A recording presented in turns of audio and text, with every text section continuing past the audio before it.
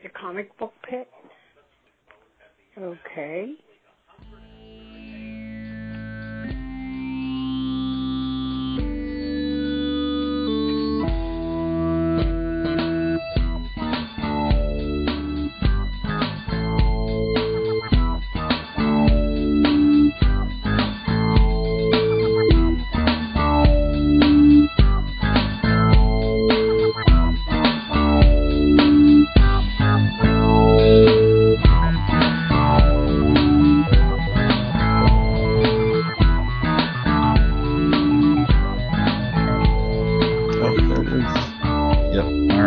Folks, we are recording.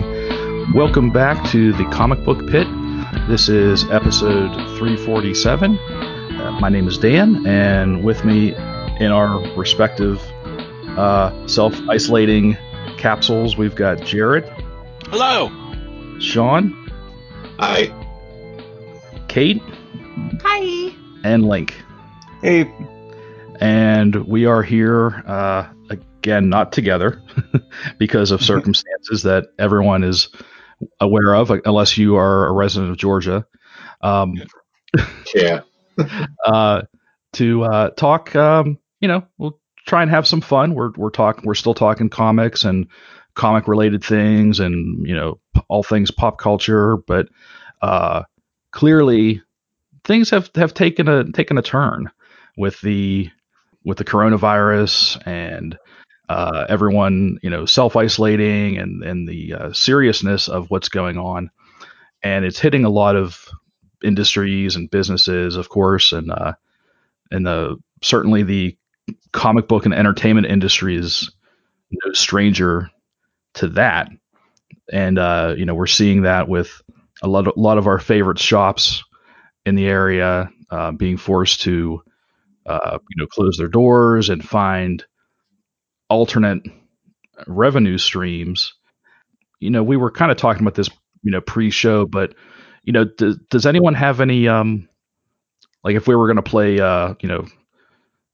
fortune teller, what does anyone have any predictions for the future? Like society as a whole, or you mean like no?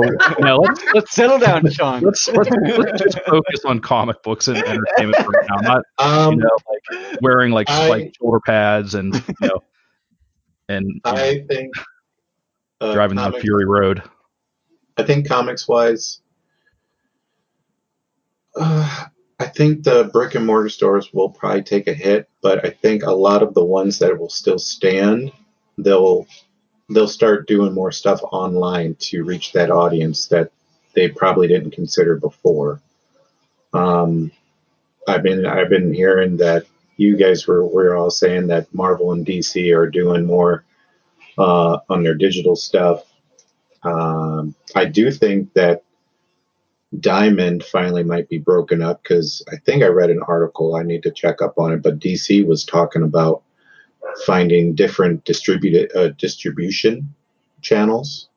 Now, I don't know if it's because of the virus or just because they're like, you know what, this is the perfect time to just say to F these guys, because let's face it, Diamond is a bit of a monopoly.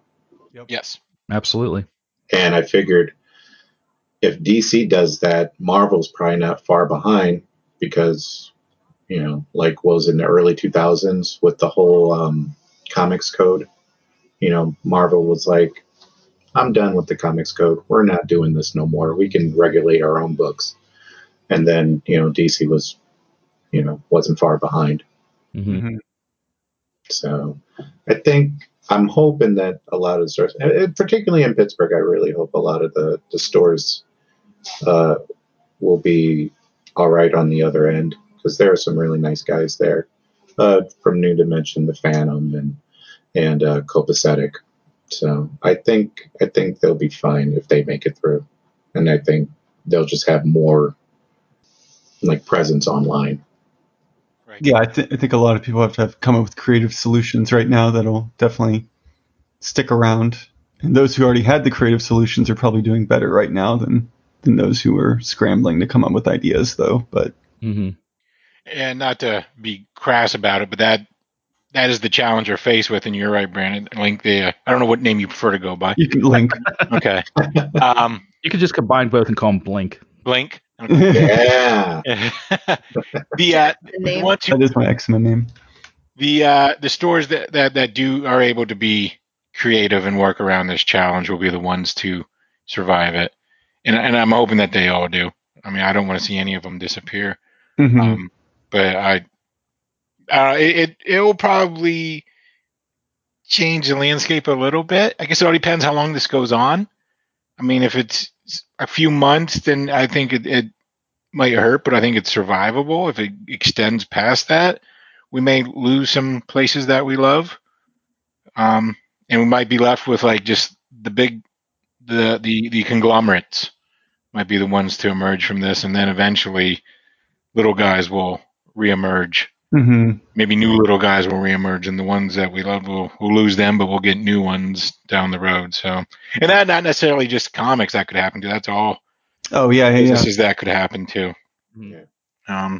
I do think if it doesn't go too long, and we're not all too hurt, we'll see an economic boom once it's over. Because I think people will just be so happy to get out money. and do stuff again that you'll just be making it rain all over the place, so to speak. But fingers crossed. That's the that's my optimistic outlook on all this. So, and we're seeing a lot. I mean, again, aside from the comic book industry, the entertainment industry, of which we talk about a lot, is changing. Again, like that whole landscape is changing. A lot of shows have shut up early. Movies are getting pushed back. I think did they push Black Widow back to the fall, or is it coming out next year? I think it's in October. I think everything just got pushed back a slot as opposed to because if they push it back a year, I imagine that would screw up things for their shared universe dynamic. Right. That's my theory. I'm like 99.9 repeating % sure it's like October 4th or something like that.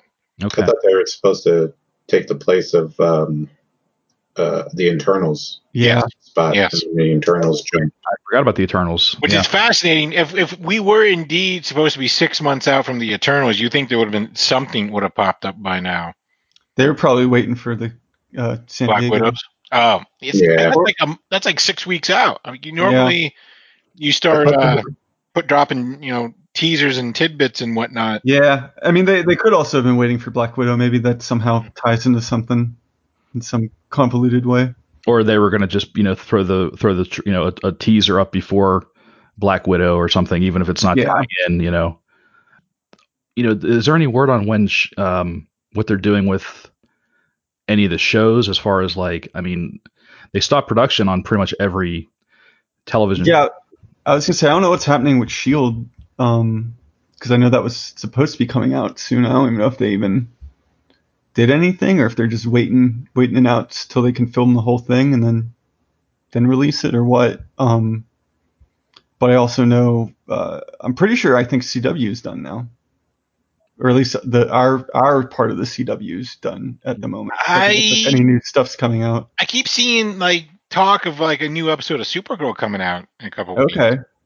So I think they might just be dragging them out. I don't know if all those shows finished. They're just trying to drip them, yeah. But I think they might just be pumping the brakes and then just spreading out when they drop them. There may be a new episode of Supergirl tonight. I don't even know because I keep seeing something Melissa Benoist directed the episode, and they're like, it's coming out. She directed it. No, I did hear that The Walking Dead was not. They just were flat out not going to finish their season. That the last episode that aired, or that was going to air, I guess they've retooled it to be the season finale. Oh.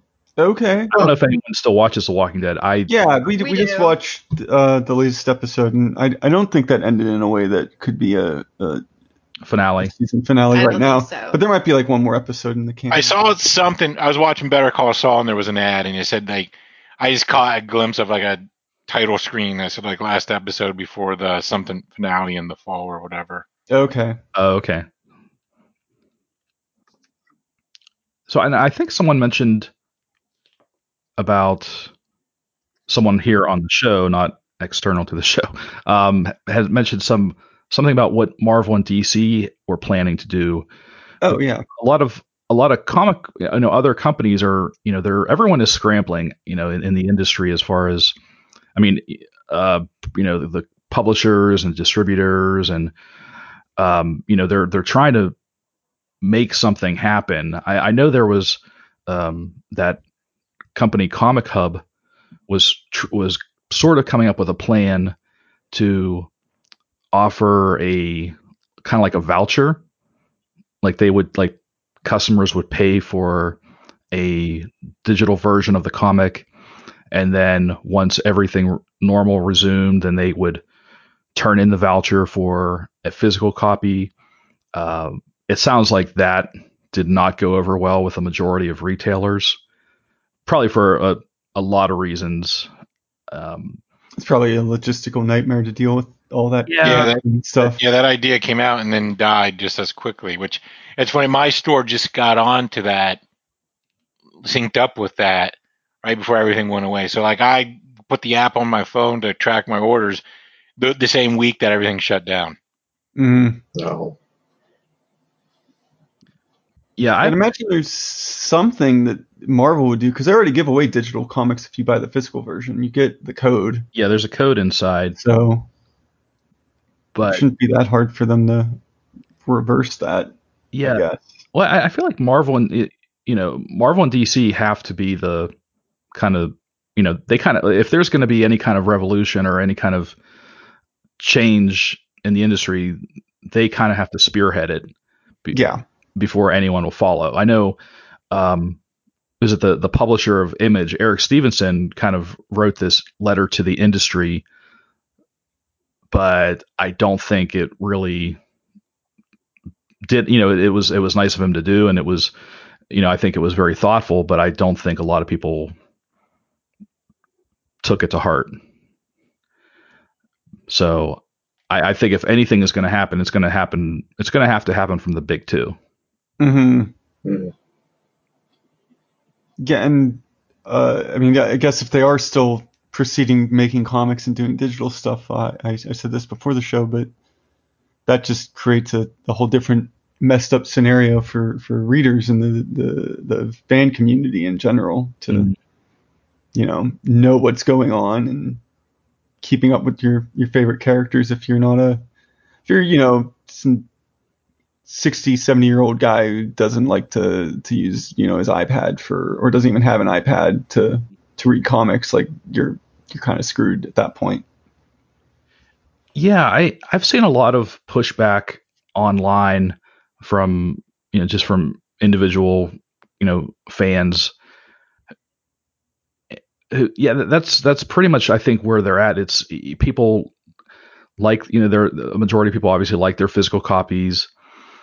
There are some people that are very extreme. Like I saw one guy say on a store site, well, if your store goes under, I'm not reading comics anymore. I'm like, that's a little extreme. Yeah. A little bit.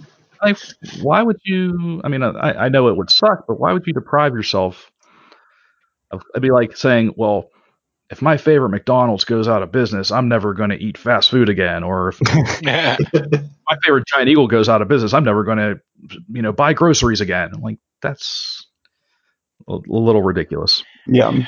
I'm a slow adapter to digital. It's not my favorite way to read them. I do prefer the physical. I mean, but if that's the only method, then I'm not going to draw that hard line in the sand. But it's definitely going to be a cause for evaluation. Because I don't know, like the one thing that bugs me about digital comics, like is that they cost the same as the physicals. That's always a complaint, and it just doesn't, because it doesn't add up. Yeah, it doesn't add up. The company, I guess, wants the bigger cut of the money. Ideally, it would be the company takes less and the creative team still gets the same amount for the right. Company, but that's not how the world works, sadly. True. Yeah, I'm weirdly okay with it, because for me, in the long run, as someone who's already adopted the digital reading method, you're already there. Yeah, I've been doing it for a couple of years now, and I still love physical comics, but now, I buy, just random back issues, or, I like finding key issues, or just beat up comics for, at yard sales and stuff like that. Um, the storage of comics is a real, it's hard. Yes. Yes, Yeah. it is. And not only the storage, but I mean, yeah, anyone can throw comics in a box, but if you want them to be decent, then you got to, oh, well, here's $20 for a set of bags and boards, and Mhm. here's half of a Saturday or Sunday afternoon that I've got to sit there and Hmm. bag and board everything, which Mhm. I used to love doing. Don't get me wrong. I would, I'd sit in front of the TV and I'd put on a movie or binge a show and just sit there all day and bag and board my comics. But now that's time I have back. And I don't have to organize my comics in giant piles. And, I don't have to, the next time I move, I've only got to move like maybe a half dozen short boxes of stuff. And hey, and I can take my comics anywhere I go. Hmm. I'm not trying to sell anybody on this, but for me personally, for my weekly reading, it's definitely my preferred method now. Hmm. But that doesn't mean I still try and support comic shops. I'll go on, special, like, I like to go and just, look around and dig through dollar boxes, or I mean, it was a real bummer to, I mean, Free Comic Book Day. I mean, Free Comic Book Day is a big event for us. That's like a nerd Christmas. I mean, and we're missing that this. Well, I'm not saying missing. I mean, it's getting pushed back, but that's just another event that we're missing out on. Yeah. When I think about how music changed, how, the transition from listening to CDs to buying things on from iTunes, and now I don't even do that anymore. Everything is just streaming. Yeah. I pay a monthly fee. I mean, is it that much different? Well, that's why I wonder if that might be the future for mainstream comics, is converting them to a streaming service I where was going to say, you yeah. pay a lump sum fee, and then you just then bam, you get all the titles. Mhm. There might be a diminished line of titles, but now you get the Avenger books, you get the X-Men books, you get That's the the Marvel Spider-Man. Unlimited app, right? Like that's their thing. But I don't know. I feel as if there needs to be a service and this is probably what would replace physical stores, would be a weekly, like, oh, all the comics for the week are out. Yeah, it has to be. It's like cable, and maybe you pay like a small bit for each publisher to get like their things on their device, on your device or whatever that came out that week, something like that. I don't know. Yeah, That's kind of like what that Comics Hub wanted to do. Yeah, yeah, no, I could see that, because right now, like for Marvel Unlimited, you pay basically $10 a month, and you get their entire back catalog, and then you get new comics 6 months after. yeah. But say if they were to be like, oh, for an extra $5 a month, you'll get You get them day and date. Yeah, that's what they need. It's sort of like the difference between like Hulu with ads and Hulu without ads. Like, Exactly. Yeah, Hulu and Hulu Plus. Be like, so yeah, I don't know. Maybe that is the direction they'll be heading, and I know that sucks for yeah, a lot of people. I mean, and like I said, I certainly don't want comic stores to disappear, but I guess it's inevitable. I feel like that, they're going to have to find more ways to adapt. yeah. I mean, I can imagine. I know. I think a lot of people adapt through merchandise, Mm-hmm. like prior to, like, even excluding COVID. That's I think what was keeping the lights on for a lot of people, was selling Funko Pops and action figures.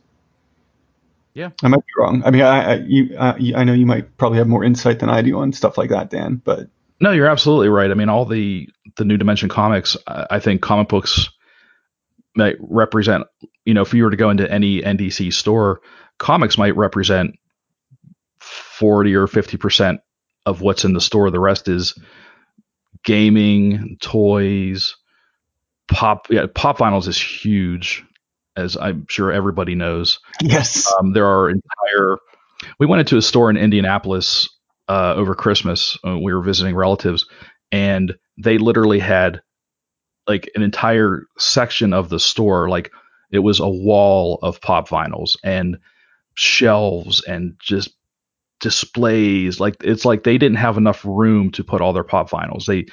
It was insane how many pop vinyls they had in this place. But that's what people love now. I mean, one of my coworkers, we were having this conference call, and everyone was kind of going around saying one thing they enjoyed. And this one woman was like, "I love pop vinyls." She doesn't collect comics. She's not a gamer. She's not. She's this like middle-aged woman, and she collects pop vinyls. So there, and where do you get those pop vinyls? Well, most people get them at comic book stores, or but you can also get them at bookstores, and I don't know. I mean, there's FYE has like a whole wall. There you go. Them. Yeah, record store. Any kind of like technology. And God, FYE still exists. I was gonna say that. I've seen an FYE. Well, I haven't been to the Westmoreland Mall in a while. Yeah, I haven't been to the Westmoreland Mall in a while, but the last time I was there, that probably was about 20% of their store. Wow. If I had a time machine, I'm going shopping to Suncoast. That's where I'm going. I'm going to pick up some widescreen VHS tapes. My buddy was a assistant manager at Suncoast back in the day, and man, he hooked me up with some stuff. Let me tell you. Nice. It was great. You had to drive an hour to get to the nearest one. Wow. And we'd go there, and then actually there's just that whole section of widescreen VHS tapes, and that was it. That's all I cared about. Yeah. No, I my first job when I was like 12 was at Suncoast, so yep, not 12, but whatever the appropriate. Yeah. So they're violating some labor laws there. Yeah. It's like when I was a child slave, I was mining the videotapes for Suncoast. Here, I'll do everyone one better. We'll see how old everyone is. Here we go. Who had laser discs? No. That's crickets. We didn't have many, but my dad was an early adopter of laser discs, which were basically giant. Imagine a album size like DVD. Oh yeah, I remember them. They looked awesome. In fact, I worked at Camelot Music. Everyone remember Camelot Music? Yes, yeah. We had a section, a laser disc section, and this old guy came in once and he bought Casablanca, and I'm like, oh, that's cool. This guy's up with the technology. He brought it back a week later. He's like, I thought this was a record. I'm like, no, this was a movie. It's all scratched to hell. Yeah, he's like dropping the record and you know what? No, I think we had exactly like 6 movies in my house. We had like Jurassic Park, Top Gun. We had just like the major like blockbusters because they had the best like sound. Like like my dad would put on Jurassic. Like he was so proud of this. He would put on anytime someone new came over that hadn't yet experienced the Greenwald stereo system. He'd be like, hey, hold on, listen to this, and he'd put on Jurassic Park and skip to the like the T-Rex scene. Yeah. T-Rex 3, and he would crank it. Like it would sound like the T-Rex was running through the house. It was kind of cool, but also kind of like after the 7th time, I'm like, all right, Dad, that's enough. Now, the only exposure, I think there was a friend of mine may have had some in high school, but our one science class, we had them. I think we had like the old Cosmos with Carl Sagan. Yes. I think it was that. I remember having them in that class, and I do remember them, but yeah, I didn't. My family was late adapters on technology, so we did not Laserdisc. My dad probably doesn't even know what a Laserdisc is. Oh, we had VHS up until I left home, and then I think I didn't adapt to DVDs maybe till maybe 2002, 2003. Wow. I think that's when I bought. Yeah, that's when I bought our first DVD player, and I bought our first DVD player, and at the same time, I bought my first DVD, which was the the extended edition, like the thick case of Jay and Silent Bob Strike Back. Nice. Oh, I have that. 42 days of extras. Yeah. I don't know what my first DVD was. I can't remember. I remember mine because I had bought a DVD before I had the player, and it was Payback, the Mel Gibson movie. Oh shit! Nice. That's a pretty good movie. Oh, I love that movie. Yeah. Oh, it's the same story that remember Darwin Cook did those Parker books. Well, That's yeah, It's the what same it is. story. Yeah. Yeah. Because the author wouldn't. I guess he had some sort of legal clause where. Yeah, he wouldn't let them use the name. Yeah. So it's Unless called it was Porter in the movie. Yeah. Yeah, instead of Parker, he's Porter. Yeah. I guess he wanted sequels, and it's they were like, no, we're not going to do sequels, and they're like, and he's like, no, then you can't use the name. But then a few years later, they basically made the exact same movie with Jason Statham, J-Lo, and Michael Chiklis. And really? They called it Parker. Oh yeah. I think they were trying to do a couple movies out of that, but since it kind of stinks. Well, I didn't check that one out. I mean, Parker the Hunter has been adapted a whole bunch of times. What was it? Lee Marvin did one back in the day. I think it was Point Blank. Yep. And then Payback, and then Parker. There it is. Yeah. Those are some good. I think that's the one I have. Yeah. I think there's a fourth one I never got. Yeah, Playground. I have. See, this is the Hunter. I have the outfit and the score up there. Yeah. Yeah, I think Slayground was the last one, right, Sean? Yeah. I don't have that one. I think I read it digitally, and it wasn't my particular favorite. I mean, Darwin Cook is always top notch. I mean, it was very top notch, but stories wise, if I had to base it on the Hunters or on the Parker series, it's kind of third, maybe four, out of four of them. What's not my particular favorite, but it was still good. Dang, now I want to go back and reread those. Yeah. Yeah, it is. I think when we're done here, I'm going to. You don't want to go back and watch Payback? I think I'll do both. I don't know if I can watch Payback only because it's Mel Gibson, but it's it's one of my favorite movies. John, you got to separate the man from the art. I know it's hard sometimes. Pre-crazy Mel.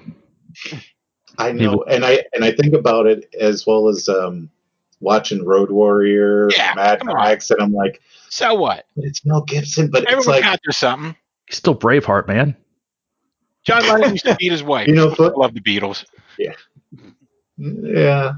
I think he tried to sue Lennon. I think Lennon tried to sue his wife too, because he called her cheating. Oh no, with the first one. His first one. Yeah, the first one, because I guess she was cheating and he tried to sue her. As I'm saying is, you got to compartmentalize. I mean, if they had a children's sex ring, then yeah, you got to cut them out because there's limits.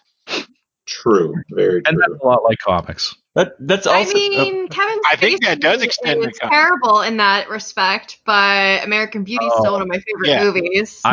Yeah. You know how, yeah. I would say, do you know how badly I want to go back and rewatch House of Cards? But I feel morally obligated to not. Yeah. Even though House of Cards is an amazing show and they really screwed up the last season, but they had no choice because of what happened, and they made the last season focus on Robin Wright Penn, but oh man, I really want to go back and rewatch that. It's such a actually my guilty pleasure is it's Dukes of Hazzard. It's not so much with the actors, it's with the Confederate flag on the Confederate flag, on General Lee. Yeah, and I watched the show like I watched it a couple of times and I still love it. Like I was like, oh, that's so fun. Oh, that's so cool. Oh my god, they're doing the jump. But then they'll do Charger like jumps. It's awesome. But wait, what are they advocating with that flag on the top? but then they'll do like a camera shot on top of the hood because Mhm. that's what you got to do. And I see the Confederate flag and I'm like, oh shit. Yeah. All right, I guess. And I then guess Duke boys are racist. I even watched the movie with what was it, Knox? Oh, John Knox, Yeah, and face. Sean White. some William of Scott. it was still. I mean, it was still. I Like, have that on watchable. DVD as well. Yeah. Ooh. You can get that on Blu-ray. No, Blu-ray didn't exist yet. So Was that the Criterion Collection edition of?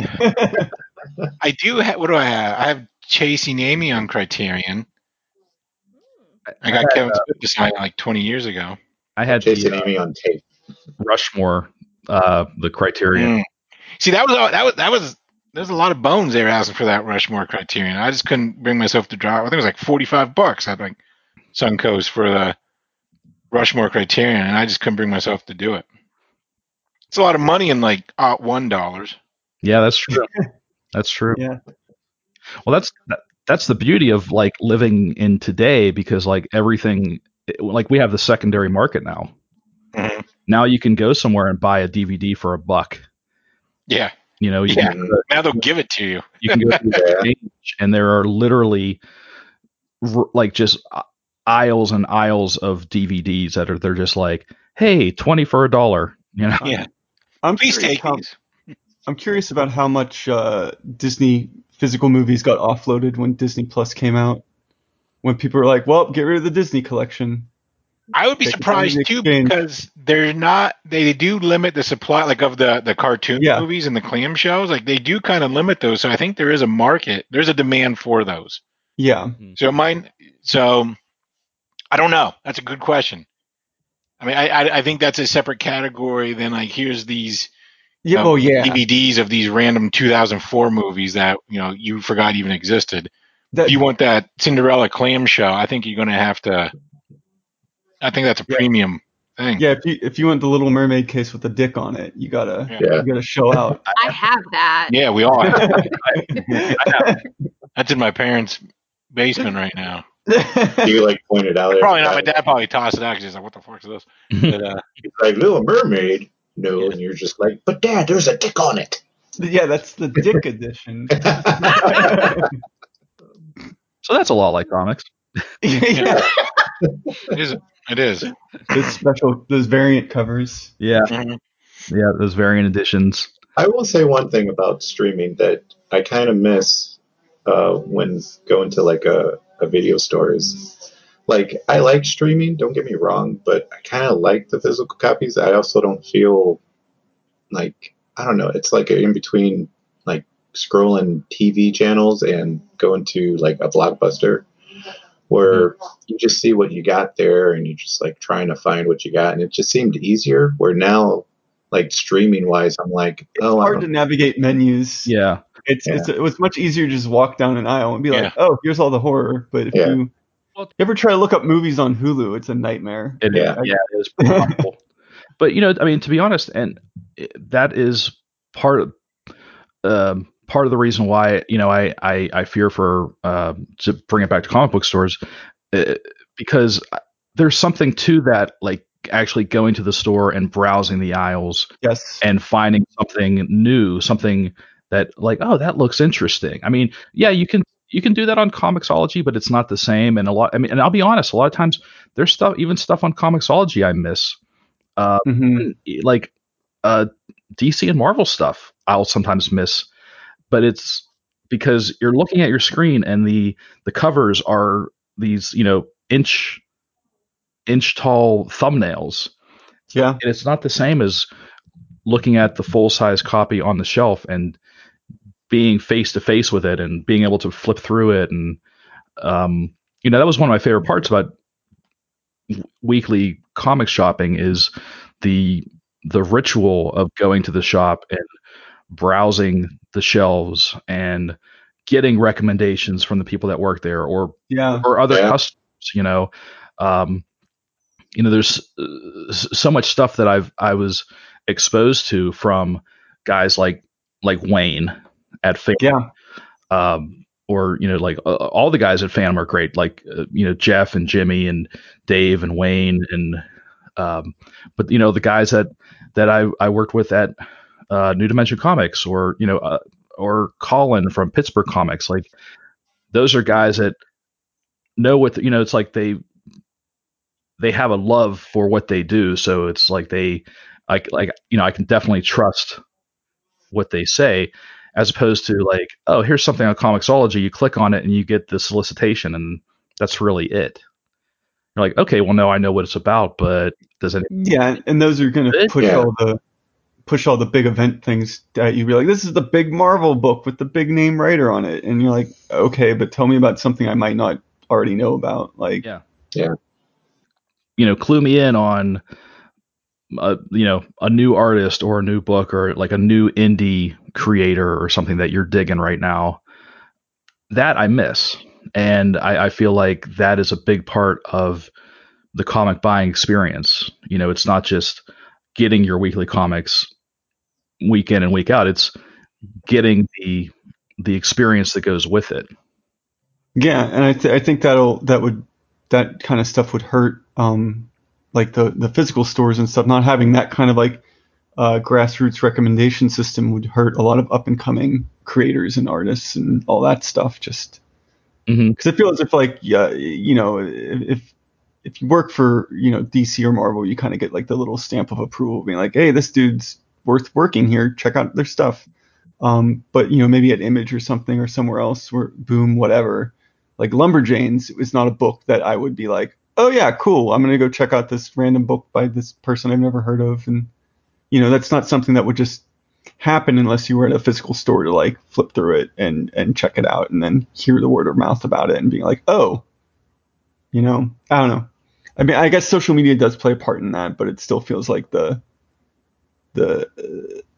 having it like more in a physical space counts for more than just oh, they're trending on Twitter, like what's that mean? Versus like Wayne being like, hey, check out Giant Days, this book looks like nothing that you would like, but I promise that it's up your alley. And of course it is, because Wayne knew his customers. Right. Well, I guess speaking of all things comics, I guess we have some to talk about. Anyone feel like going first? I will. Okay. Since we don't have... Oh, look at that teacher's pet.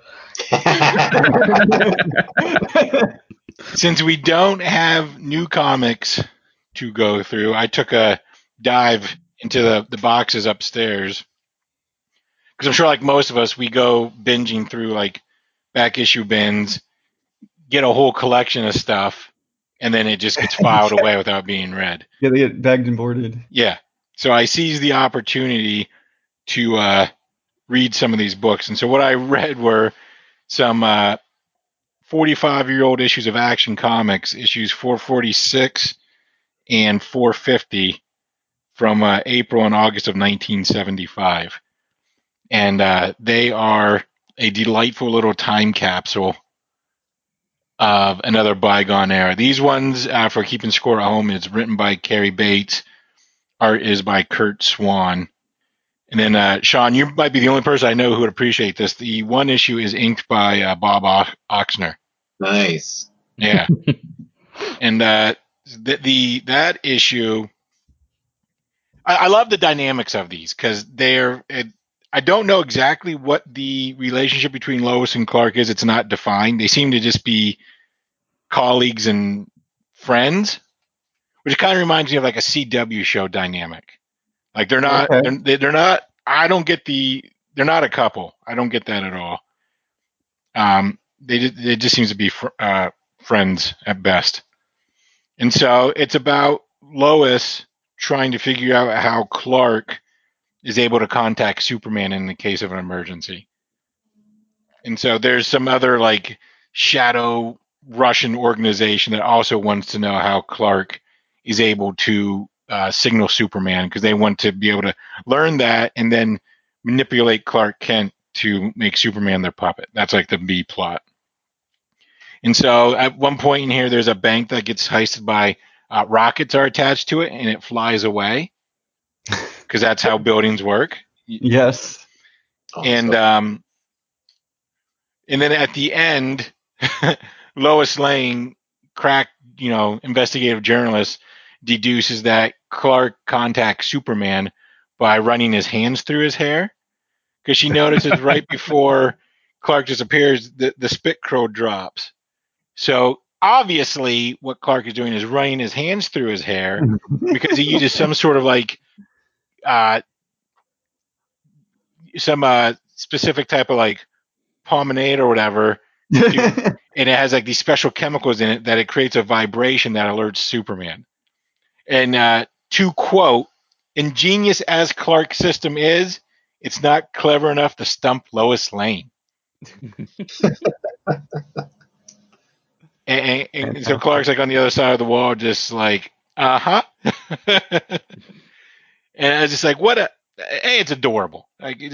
Yeah. Like that's the story. That's what they do. That's the story. And then what was also fun about this issue was there's a backup story with Green Arrow and Black Canary drawn by Mike Grell. So, which it's rushed, so the storytelling is very fast. It just runs, but I still need to see that art. And then what I really got a kick out of was issue 450. Same creative team, except not Bob Oxner on the inks. Lois and Clark go to Las Vegas to see what appears to be DC Comics' version of Johnny Carson doing a stand-up show in Las Vegas. Evidently, his name's Johnny Nevada, which Carson is a city in Carson City, Nevada. Oh, Johnny Nevada. And then there's a line in here where it's they do a "here's Johnny" type. Yeah, but in less time than it takes to say "here's Johnny," because he goes out for a walk before a show and gets jumped, and Superman foils the muggers. So there, and Clark Kent is friends with this Johnny Carson character, and they go to the stand-up show, and somehow, a dust storm becomes sentient and attacks Johnny Nevada, and he becomes this walking dust storm, and he's quote unquote menacing Las Vegas. And here, what he was trying to do was he was doing pratfalls to get people to laugh at him, because laughter is what makes Johnny Nevada feel like him true self, getting laughs. But he can't hear the laughs because of the dust storm that's encompassed him. So Superman deduces this and uses his super laugh, which is a booming laugh, and amid the almost unbearable reverberating clamor, a startling transformation unfolds, and the super laugh doesn't stop until.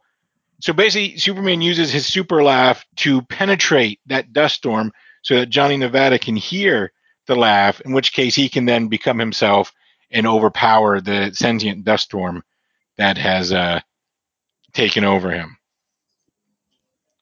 And I love it. This counted. This was real. I don't know who this was for. I'm sure it was children. Continuity now. Yes. Well, it was wiped out by Crisis, but comics are wild. Don't worry, I'm sure you got his memories back from it during the birth. Yeah, what was the 12-issue storyline in the New 52 that was the Johnny Carson Sentient Sandstorm storyline? That's what it would have been. I forget. Go ahead. What does a super laugh do to somebody who's not in a sandstorm? Is he just blowing out eardrums? I'm guessing, yeah, everyone is deaf now because he's doing it in a crowd of people. Oh, okay. So there's drawings of them. Yeah. Is it kind of like people there? Oh, wow. Well, here's the cover. Wow. That's amazing. How could I see this in a back issue box, this cover, right, and not buy it? I think it was $2 or whatever. That's worth it. This is coming home with me just for that. Now, let's here's hoping that Bendis goes back and pulls the super laugh out of the archives and uses that. That's amazing. And so these are just adorable. 1975. Dan, you were Oh, I was just graduated college. That's true. Yes. Yes. Starting your career. Hey, now I was 2 years old. You punk. I was just a baby. And I love those old comics, not just for the silly stories, but for like the ads, everything about it. And just one last, like the art wise, like the Oxner inks on Kurt Swan is some classic Superman illustration there. The other inker, whose name I don't remember, it's not worth mentioning, but there's a little something extra. There's Bob Oxner inks on the Kurt Swan pencils. For those who appreciate that sort of thing. So speaking of old things that were fun, the kind of the spiritual successor, I think, to Batman the Animated Series, the original producers of that show put out a new digital comic called Batman the Adventures Continue. And it is, let's see. And I think the guys that did it were the guys that did the Batman the Animated Series comic back in the 90s. It was Alan Burnett, Paul Dini, Ty Templeton, and it's got a pretty awesome cover by Dave Johnson. I love Dave Johnson, and it's pretty standard fare. It's Star Labs in Gotham is attacked by a giant robot that steals this huge piece of technology and from a lab, and so it's the mystery of who's controlling the robot, and how's Batman going to stop him, because he tried stopping him with batarangs, and that obviously didn't work, and then coincidentally Lex Luthor shows up at a gala event that Bruce Wayne is at, and then shows up later in his awesome green and purple armor to face Batman, and the story continues from there. This was a lot of fun, picking up where the Batman, like the animated series, left off. It just doesn't really skip a beat. So anyone who's a fan of that, I think, would find this, just a delight. And it's good for, it's family friendly. It's good for, it's something good to show kids, if you want to show them some new Batman material that's that's not Tom King. Right. And it's like I said, it's got that animated series style, but it's but it's still, it feels kind of firmly rooted more in the DC universe than the animated series universe. Oh, interesting. Because it's got Lex Luthor in it, so that's pretty cool. I think it's digital only right now, so you'd have to get it on Comixology, but it was I think it was only like 99 cents or something. So yeah, I think they're also supposed to be coming out with a physical version of it at some point too. Mm-hmm. I remember seeing it solicited. Yeah, I definitely wanted to check it out. I was kind of curious about it too, as well as I do like some Dave Johnson cover work. Yes, if he's gonna, it's just such an iconic cover, and if he's gonna be doing the covers, I would almost plop down, if it's only like 99 cents. I'm like, oh, here, take my $1 for some new Dave Johnson art. Mm-hmm. I'm always a fan. So that was an easy buy, especially in a week when like literally nothing new came out from, or at least nothing that was anything ongoing from any of the major publishers. Are you still going, Dan, or can I? No. If someone else wants to pick up, they can go ahead. All right. I'll go through mine. I'm usually like a quick one anyway, so I don't know why I'm showing the camera again. Like we're doing this. But I just recently appreciate it. I chose this one to talk about more because there's a bit of a story to it. Well, it's just a cool story. Anyways, I got Creepy Presents Alex Toth. And if you don't know who Alex Toth is, he is basically like a really superb artist, and he is basically behind any of your Hanna-Barbera cartoon fixations. Like if you like Space Ghost, he designed Space Ghost. like anything. Herculoids, Super Friends, I think Josie and the Pussycats, which I've been binge watching the original stuff for some reason.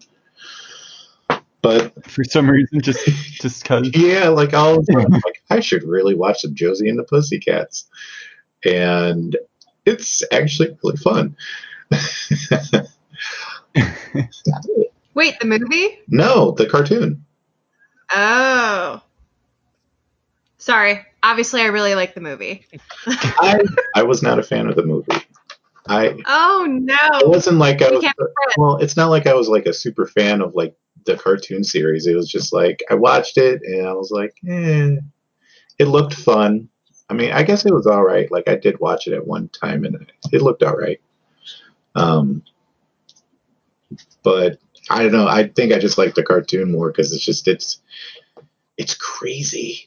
Like it's just like, Oh yeah, all that stuff is. but anyways, so this is a collection of his spooky stories by Warren Publishing from Creepy and oh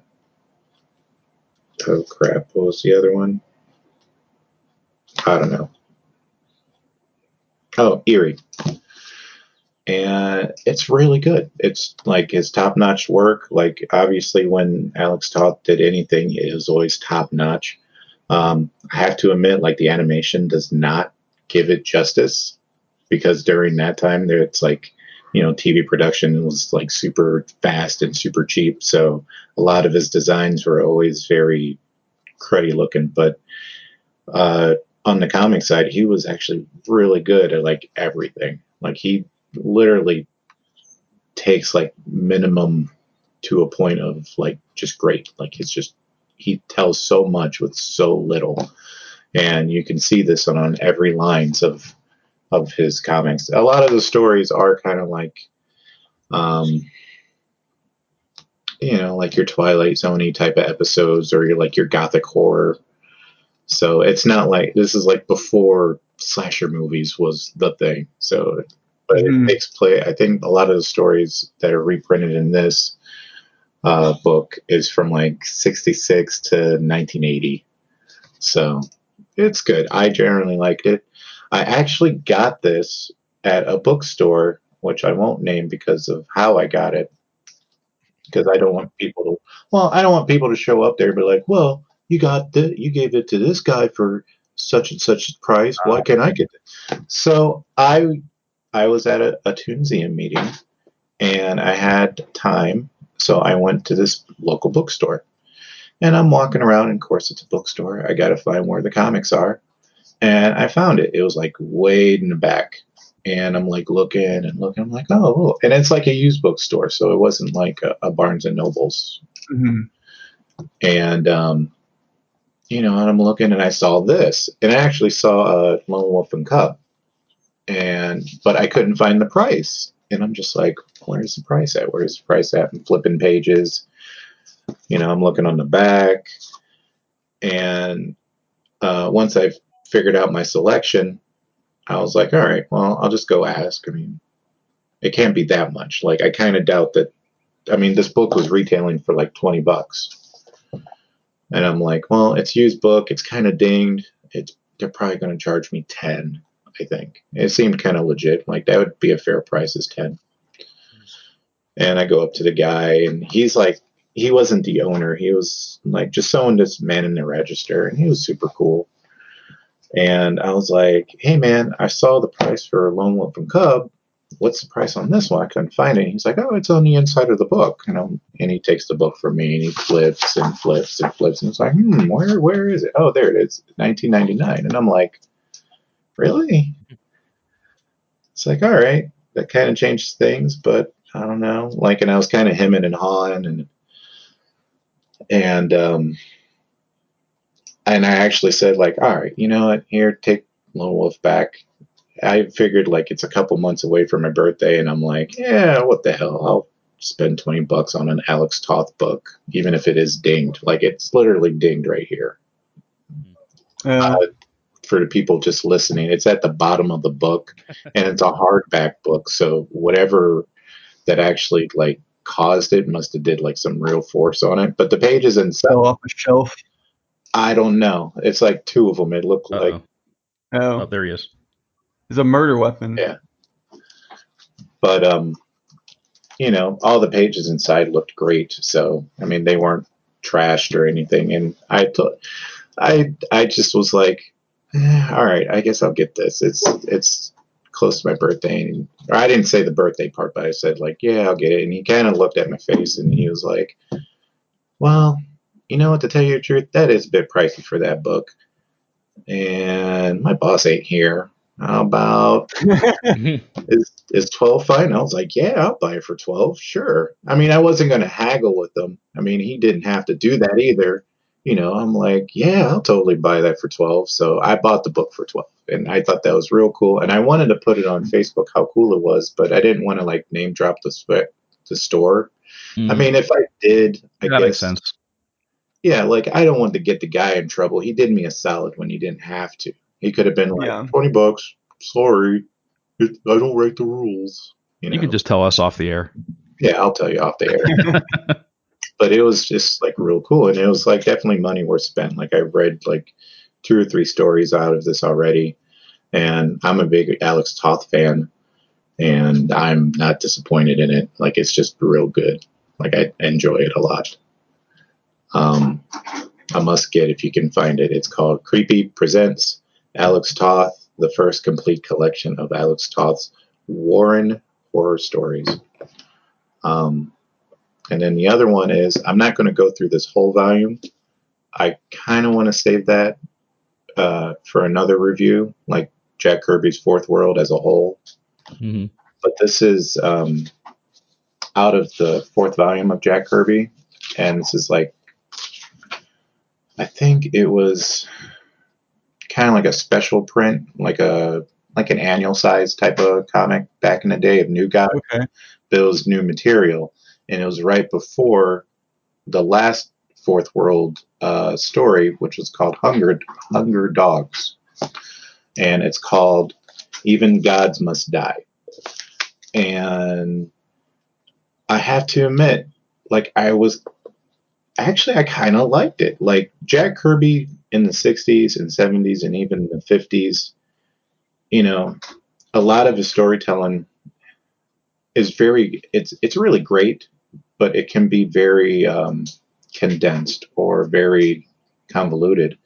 And I feel like in the 80s, or at least with this one, it was a lot more clear, and he was just kind of, I don't know, there was like a lot of images I was kind of amazed that he kind of went with. Like there's a part where I think like a guard or like a sentry gets melted away by like molten metal, and you think like, oh well, he'll just say like it'll be a word bubble on like off camera. He's like, oh no, I'm melting away, you know.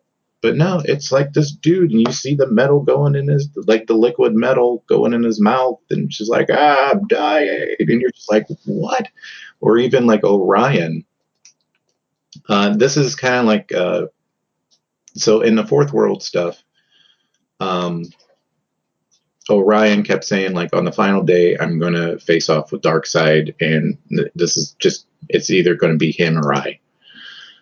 And you know, it's like some big thing, kind of like in Harry Potter with Voldemort and Harry Potter, like one can't live without the other, or one can't live if the other one lives, or something like that. So this is Orion, and he's going to Apocalypse to really start some stuff. So this is kind of like the issue right before it, and so it ends with a cliffhanger. The way it ends is like Orion kind of gets riddled with like I don't want to say they're bullet hole, like laser holes, and you're just like, wow, what is happening here? Like I didn't expect that to happen, like in a Jack Kirby comic, and I kind of like dug it, and it was like very interesting to read. And it's 48 pages, and usually in Jack Kirby terms, that just feels like a graphic novel in itself, but reading it just was like very fast paced, very light. Very big. It might because like during that time period of his life, he was sort of used to drawing on bigger boards, as well as his eyesight wasn't so good. So, you got like these big panels. The inking's not so great. It's by, I think it's by Dan Barry. I could be wrong. Yeah, D. Bruce Barry. He's not my particular favorite. He did a couple of OMAC, one-man Army Corps. But, I mean, he does the job. As well as the coloring, I'm not a big fan of. But, I mean, I don't know. Like, you're going from, like, how to color Jack Kirby's artwork in the early 70s versus coloring Jack Kirby's work in the 80s.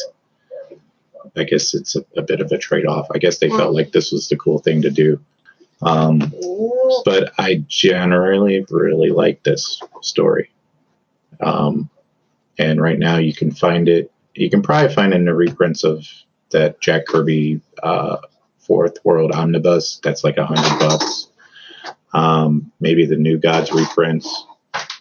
My copy is from like maybe 10 years ago, when they busted up the Fourth World into like 4 trades. So, and that's it. Also, I don't like how Darkseid's drawn in this, and I think it's just because I think he forgot how to draw him a little bit, and so he was like, oh yeah, like I just don't like particularly like his brow. It just looks off-putting. Like I know Darkseid always had a brow, Yeah, but for some reason it's just like there. It just looks like, I don't know, like it looks like it's trying to eat his face or something. Like he just has like a spongy lump thingy just like right there and just ready to eat his face at any moment.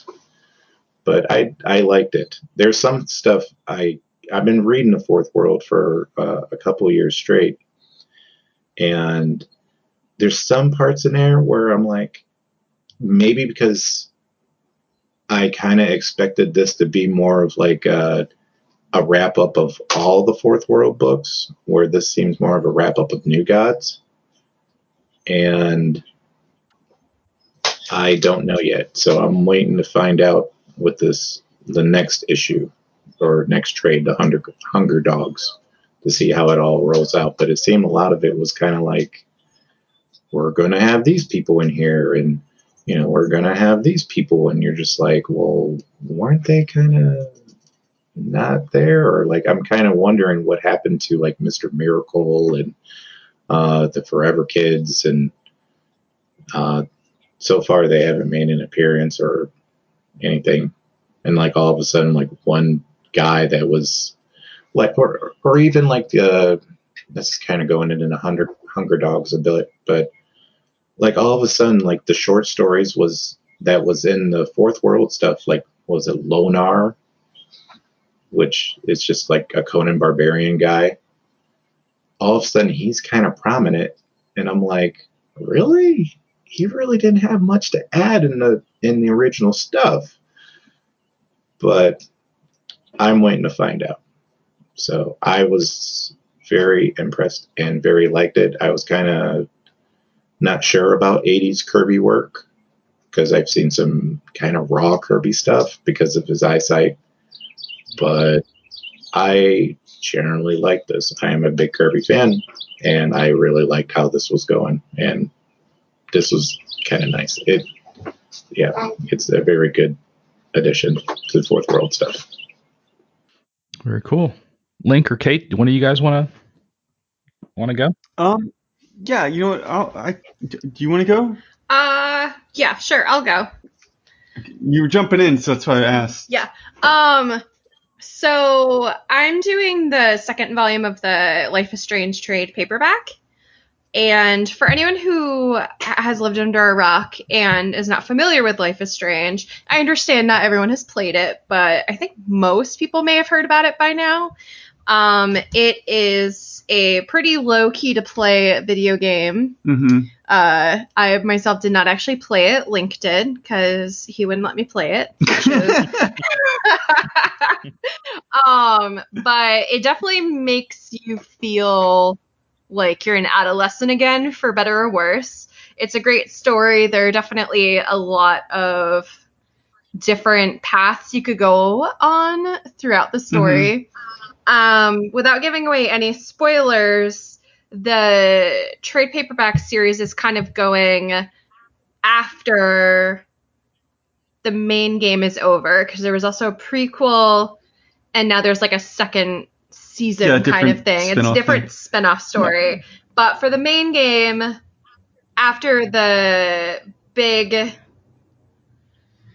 so you in the game you get choices. It's like a choose your own adventure, and so they have to write around everybody's choices, which is interesting in itself to see how they handle something like that.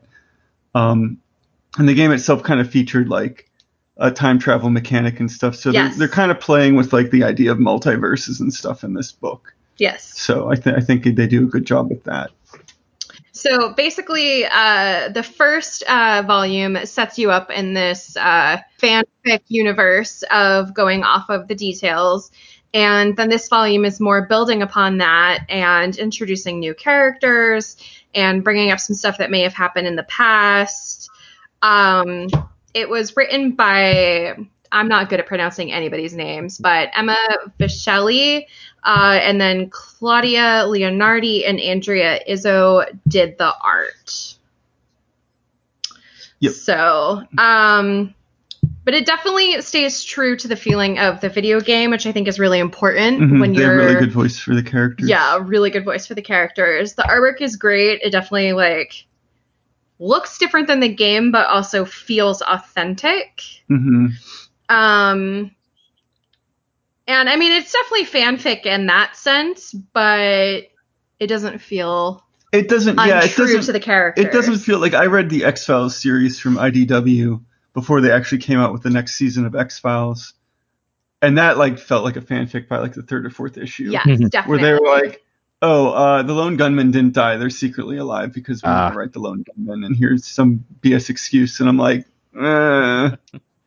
this is just like really bad. Like, yeah, this is fanficky. Right. But this stays really true to the confines of what they're working in, I think, which is always a plus when you're handling like an intellectual property, I think.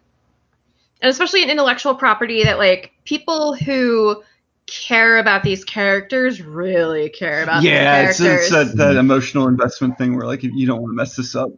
I don't think there's. I mean, I'm sure I'm wrong, but there's not anybody out there in like X-Files land who's like really, I don't know, at least for a comic book, more so for the TV show when it came back, they were like, wow, you guys screwed it all up. But before that, I don't think the comic book was out there upsetting anybody, even if it was a bad sequel to the X-Files. Mm-hmm. That's kind of all I got.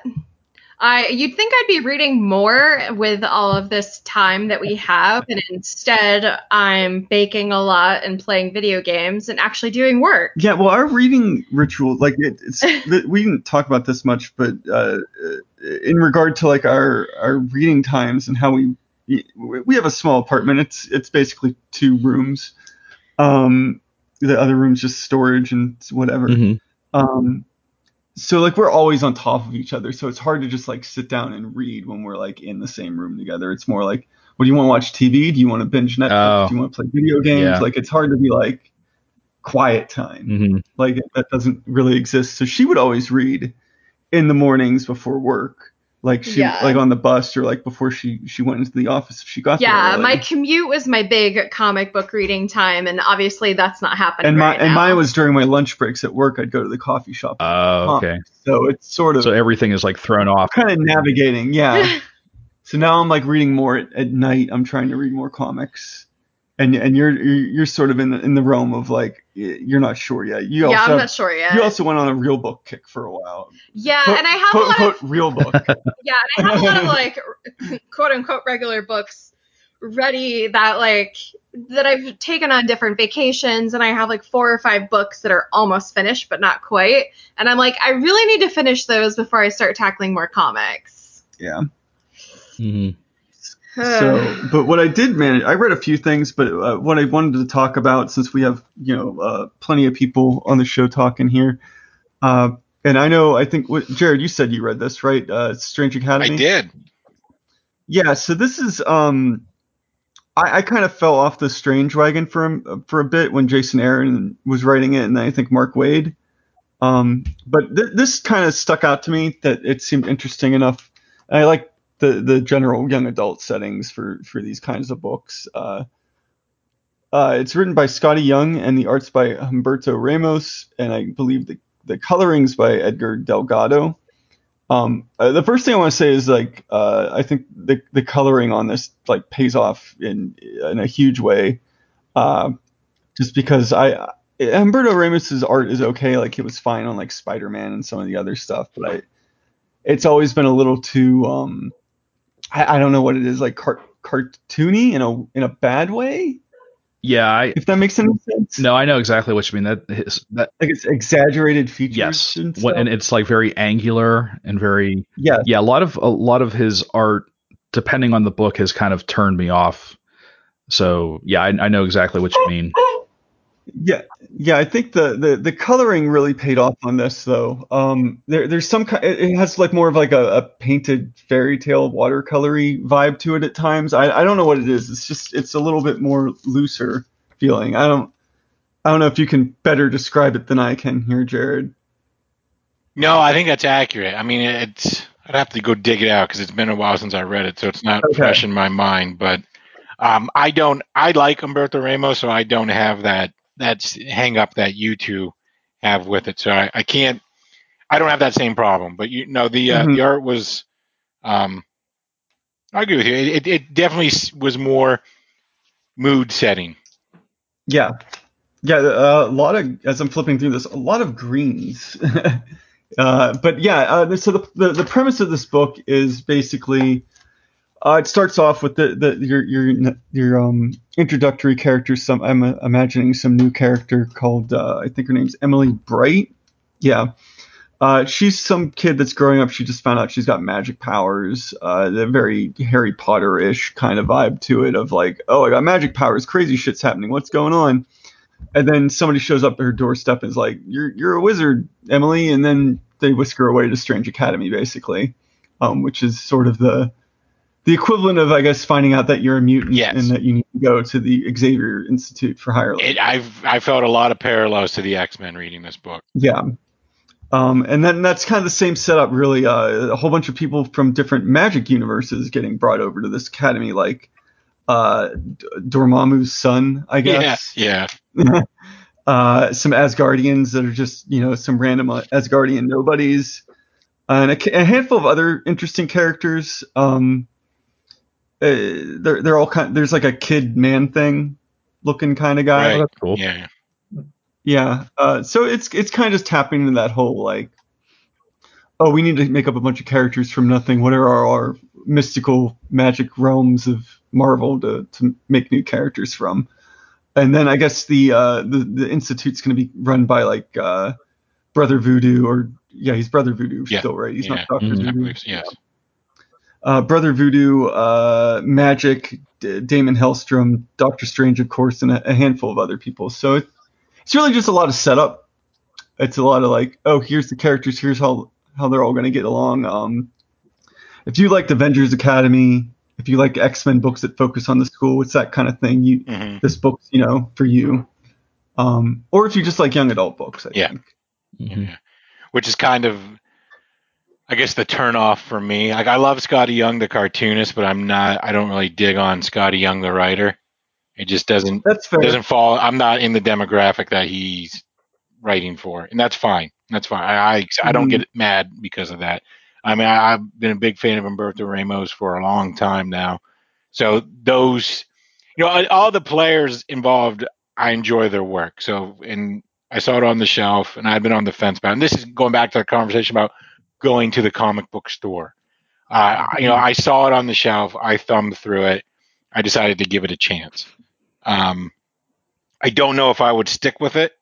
I'd have to kind of just continue thumbing through issues and see what I think of it. I mean, I enjoyed some of the setup, but it did sort of feel like a magical X-Men formula.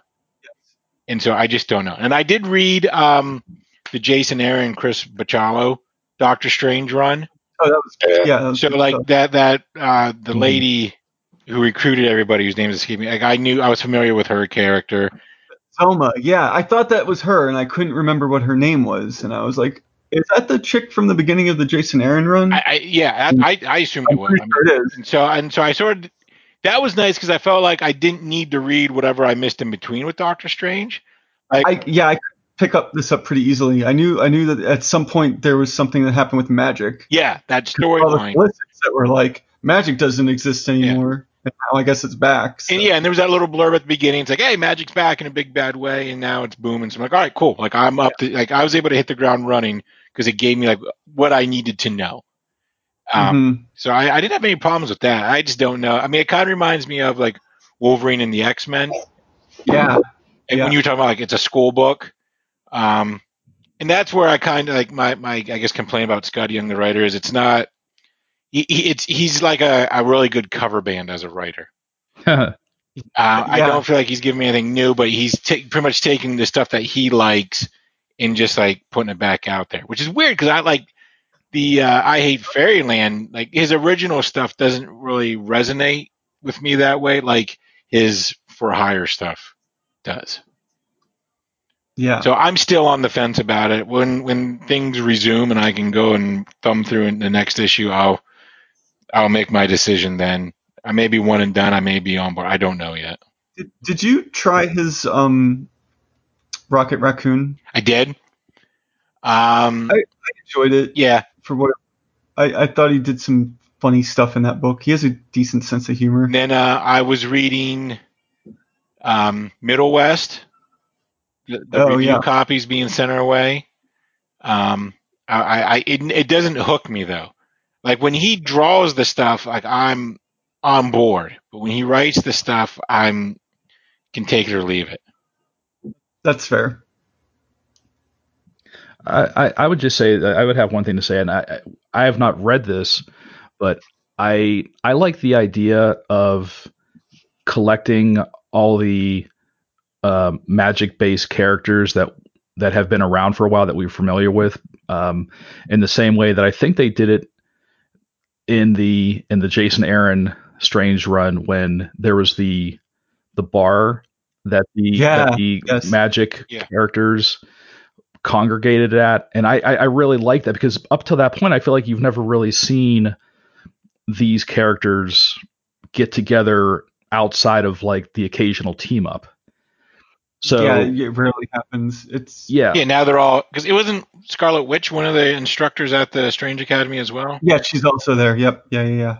I think I might have omitted her. So that appeals to me as someone who's hearing all these characters that have been around for a while, but like seeing them all in one book, I'm like, that sounds kind of cool. Like that makes me want to check it out. And I get that the idea of the book is not that it's more the school. It's more like Harry Potter and the Marvel U, but it's but like I said, the idea that all these established characters are teaching the next generation of magic magic based characters is kind of fun. Yeah, and not that it's going to be the same book, but when Avengers Academy was, I think that book did a good job of splitting attention between the teachers and their baggage, and then dealing with the students and their baggage as well. So it was kind of hoping this does the same thing, where it'll obviously involve some of the important things for maybe some of the instructors and how they relate to these kids. I feel as if you might have actually seen a smidge of that somewhere in this book, but I can't remember what it was. Like near the end, like it looked like during the big fight or something, they might have mentioned something. But either way, like just stuff like that, where they can make connections with these kids in some way. Mm-hmm. I do have one last, I guess, gripe, complaint, whatever. Mm-hmm. I just want to point this out to make myself feel smart. Like the Bobby Dormammu character, whatever his name was, like I thought it was clever, but it also reminded me of Brew from Wolverine and the X-Men, where there was the little like precocious Brood. Oh, Yeah. right. So that's where it just sort of felt like, I don't know. It just feels like I've seen it before. Like, I'm also there's Kid Apocalypse. Yeah. It's like they always do it. They're like, let's take this big badass villain and just give him a dorky son. Wasn't Kid Apocalypse like a clone or something? I think he might have been a clone of Apocalypse, yeah, because it was X-Men. And Of course, it was a clone. that character had like I know what you're saying, but I'm going to jump to that character's defense because he actually enjoyed that character. They put some meat on those bones. Yeah. And Brew was fun, but you hadn't really seen a character like Brew before. Mm-hmm. And so like the Dormammu Jr. character just felt like, yeah, he's just this angsty ass with the flame on his it all head. just kind of felt like a rehash, and that I guess that was my biggest like letdown. No, that's fair. It's kind of forced. I don't know if forced is the word I'd use. It's just like by the numbers, and not really all that original. Gotcha. I just feel like I've seen it before. Like the formula I've seen before. Now the variables are just like the magic characters. Yeah, I think the most interesting part of the book for me was the Asgardians, who they were just like, I don't know, here's just some random. They're just two brothers that are just there. I did like the line where the roommate's asking him about Thor, and he's like, "Look, Asgard's a big place. We all don't know Thor." Like, that's kind of cool. They happen to live at Asgard. It's not like some important person, which is it's not like they're like, oh, Kid Loki's part of the Academy or something like that. It's like, we live in Pittsburgh, but we don't know Sidney Crosby. It's just it doesn't work that way. Okay, well, I was going to bring up one last book, just because we've been on for a while. We've been recording for over an hour and a half, so I feel I just wanted to give a shout out to local creator and friend of the show, Dave Wachter, who's also for a long time was the penciler for IDW's ongoing Teenage Mutant Ninja Turtles, and he's also done several Godzilla books and several creator-owned projects, most notably the Guns of Shadow Valley, which was a terrific read. But he's working on a new creator-owned book called The Detachment, and he was kind enough to send out some PDF previews, and we got one, and it was just I don't know, would you say just like maybe a half dozen or so pages of story and some sketchbook work and some notes. But I feel pretty confident in saying like this looks very different than anything Dave has done in the past. Agreed. I really like the look of it. The coloring blew my mind. That was the first thing that jumped out at me. Yeah, that was the big thing that stood out for me was the coloring. I mean, the color palette was just amazing, and it's I feel like it's some pretty hard sci-fi, which is cool. I think this is something that we've not seen from Dave before. A lot of his work, I don't want to say it's like grounded in reality, because obviously he does like the Turtles and Godzilla and the Breath of Bones, but this is like I've never seen him do sci-fi before. And I would, that's how I would describe him. That's how his work always struck me. So particularly going to Ninja Turtles, like such a juxtaposition of style versus content. And I thought that was very interesting about that. And I'm just curious if this is the extension of that, of an artist who had that one style being in this world. Like, is this the product of that? Yeah.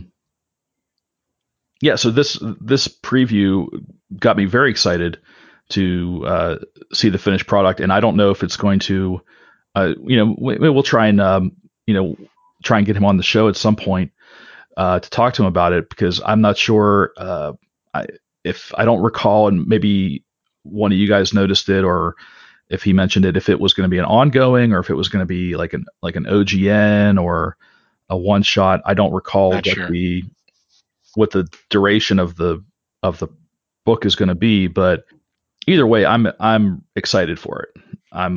It would be nice to get him on the purple couch, because it's been a minute since he's been on the show. Yes, absolutely. And even if we can, I mean, I think we could probably get him on the old Squadcast, since this is a kind of a definitely a more user friendly discussion tool than Skype was. Yeah, it's the official endorsement for Squadcast right yes. Comic Book Pit, very happy with Squadcast. If you have a chance to look at Dave's preview, he's actually offering it. I mean, if you just contact him and give him your email address, he will send it to you. You don't have to be you don't have to have a blog or a podcast or a review website or a member of the press. I mean, it sounds like he's willing to offer it. If you just reach out to him, tell him you're interested in checking it out, send him your email address, I think he would be happy to get it out there, especially with so many cons falling by the wayside because of current events. A lot of creators are like the comic shops. They're looking to diversify and get their work out there and do commissions and sell their wares, and so this is another thing that Dave is doing in order to hopefully generate some revenue down the line, is to put out his own book. So it would be awesome if you reach out to Dave and checked out his work, and eventually spread the word of how absolutely gorgeous this book looks. I think that's all I have. I have one last quick tidbit. Oh, yeah, sure. So I had these old Wizards here that I was thumbing through. Okay. I was looking at the August 1997 issue of Wizard. In July 27th of 1997 in Pittsburgh, there was a comic book show. I'll hold it out. Is it mirrored? Yeah. Can you guys not read the name? No, I can read it. Yeah. Three Rivers Comic Con, just for those at home. Oh, wow. Wow. I thought that was funny. That was it. And I posted a photo on social media, and okay. Our Sean and mine's colleague from 7x7, DJ, posted that he attended that show. Oh, cool. So I thought it was funny that all those years ago there was a Three Rivers Comic Con, and it's back. Huh. Yeah, and unfortunately, like I said, talking about all the cons that have gone, that have had to either cancel or reschedule. If you haven't seen online or on the social media, unfortunately, Three Rivers Comic Con was not immune to this. The show was supposed to take place next month, towards the end of May. The decision was made to postpone the show till next year, in the interest of public health, and obviously everything was going on. So, as the official the official podcast of Three Rivers Comic Con, we wanted to put that out there, and we're just excited for the show to come back in 2021. So definitely keep an eye out for that, and you can always visit their social media to find out ways to support the show. You can actually still sign up for the show for next year. In fact, it was really encouraging to, once the word went out, they gave artists and vendors who had already paid for their tables the option of either getting a full refund or paying it forward to next year. And very few people have asked for a refund. A lot of people are saying just keep it for next year. So I feel like that's kind of that's great. Yeah, that's kind of encouraging. And that's that just shows how strong the community is, and how much people support each other. So that's definitely you can there's still ways to support cons and stores and things like that. So definitely keep an eye out, and if you don't see anything, if you've got a favorite store or creator, don't be afraid to reach out to them on social media and ask how you can help them. I'm sure there's a way. Anybody have anything to add? I know you guys are Sean and Jared. You guys are working on season 3 of 7x7, right? 4. Oh, season 4. I'm sorry. Season 4 will start in Monday. Hold on, I gotta look at the calendar. It's Monday. The 13th. The 13th of April. Okay. Yeah, so keep an eye out for that. That's season 4 of the 7x7 webcomics crew, which also includes our other host, Scott Headland. But and not to forget the other guys involved. Organizer DJ Kaufman, who has his own comic, and then Ian Sharpley, who is on the McSauce podcast, friend of the show, and Mikey Wood, also a longtime friend of Comic Book Pit, and Barry Link, of course. Can't forget Barry Link, old man webcomics. There, he's he's definitely an OG. And I think that's it, right, guys? Did I miss anybody? Okay, yes, that's everybody. That's it. So that's another one you can support easily just by going on their Patreon and throwing them a few bucks. As well as you can go to the site now and just see the weekly updates. We don't do the whole you pay $1, you get the new access. You don't get the access first. Everyone You're still welcome to give us money, though. We do have. Don't turn that down. Well, there's extra stuff now. I think it's more of if you want to see sketchbooks and we're trying to come up with other stuff. Right now, everyone can catch up on season 3 or season 1 for Jared, and I'm just gonna say season 3. I don't want to be playing this game, so you can say season 3 of 7x7. I joined in season 3. There's a big old lump one where you can. I don't know what DJ calls it, but basically it's just season 3 collected, and you just click through the whole thing to read the entire season's worth of strips. Yeah, it's on all the social medias. Yeah. So cool. Okay. 7x7 if you're typing it out. Yeah, that's it. 7x7. Sorry, I got distracted. Okay. Okay. Anyone have anything? Any final words? Wash your hands. Don't touch your face. Yeah. Yep. I'm not good at that. Yeah. Be safe out there, everyone. Use your common sense, like Jared said. Wash your hands. Look for masks on Etsy. Yeah. Masks for Etsy. Eat the rich. Wear masks. Make masks. Eat the rich. But be a good neighbor if you can. Be a good neighbor. Guillotines are only $1,200. Make Mr. Rogers proud of us. Same amount as the stimulus check. Yeah. Coincidence? I think not. What a coincidence. All right. Well, thank you guys for listening. This has been episode 347 of the Comic Book Pit. I'm Dan, and with me is Jared. See ya. Sean. Bye. Kate. Bye. And Link. See you, everybody. All right. Thank you for listening, and we'll see you next time.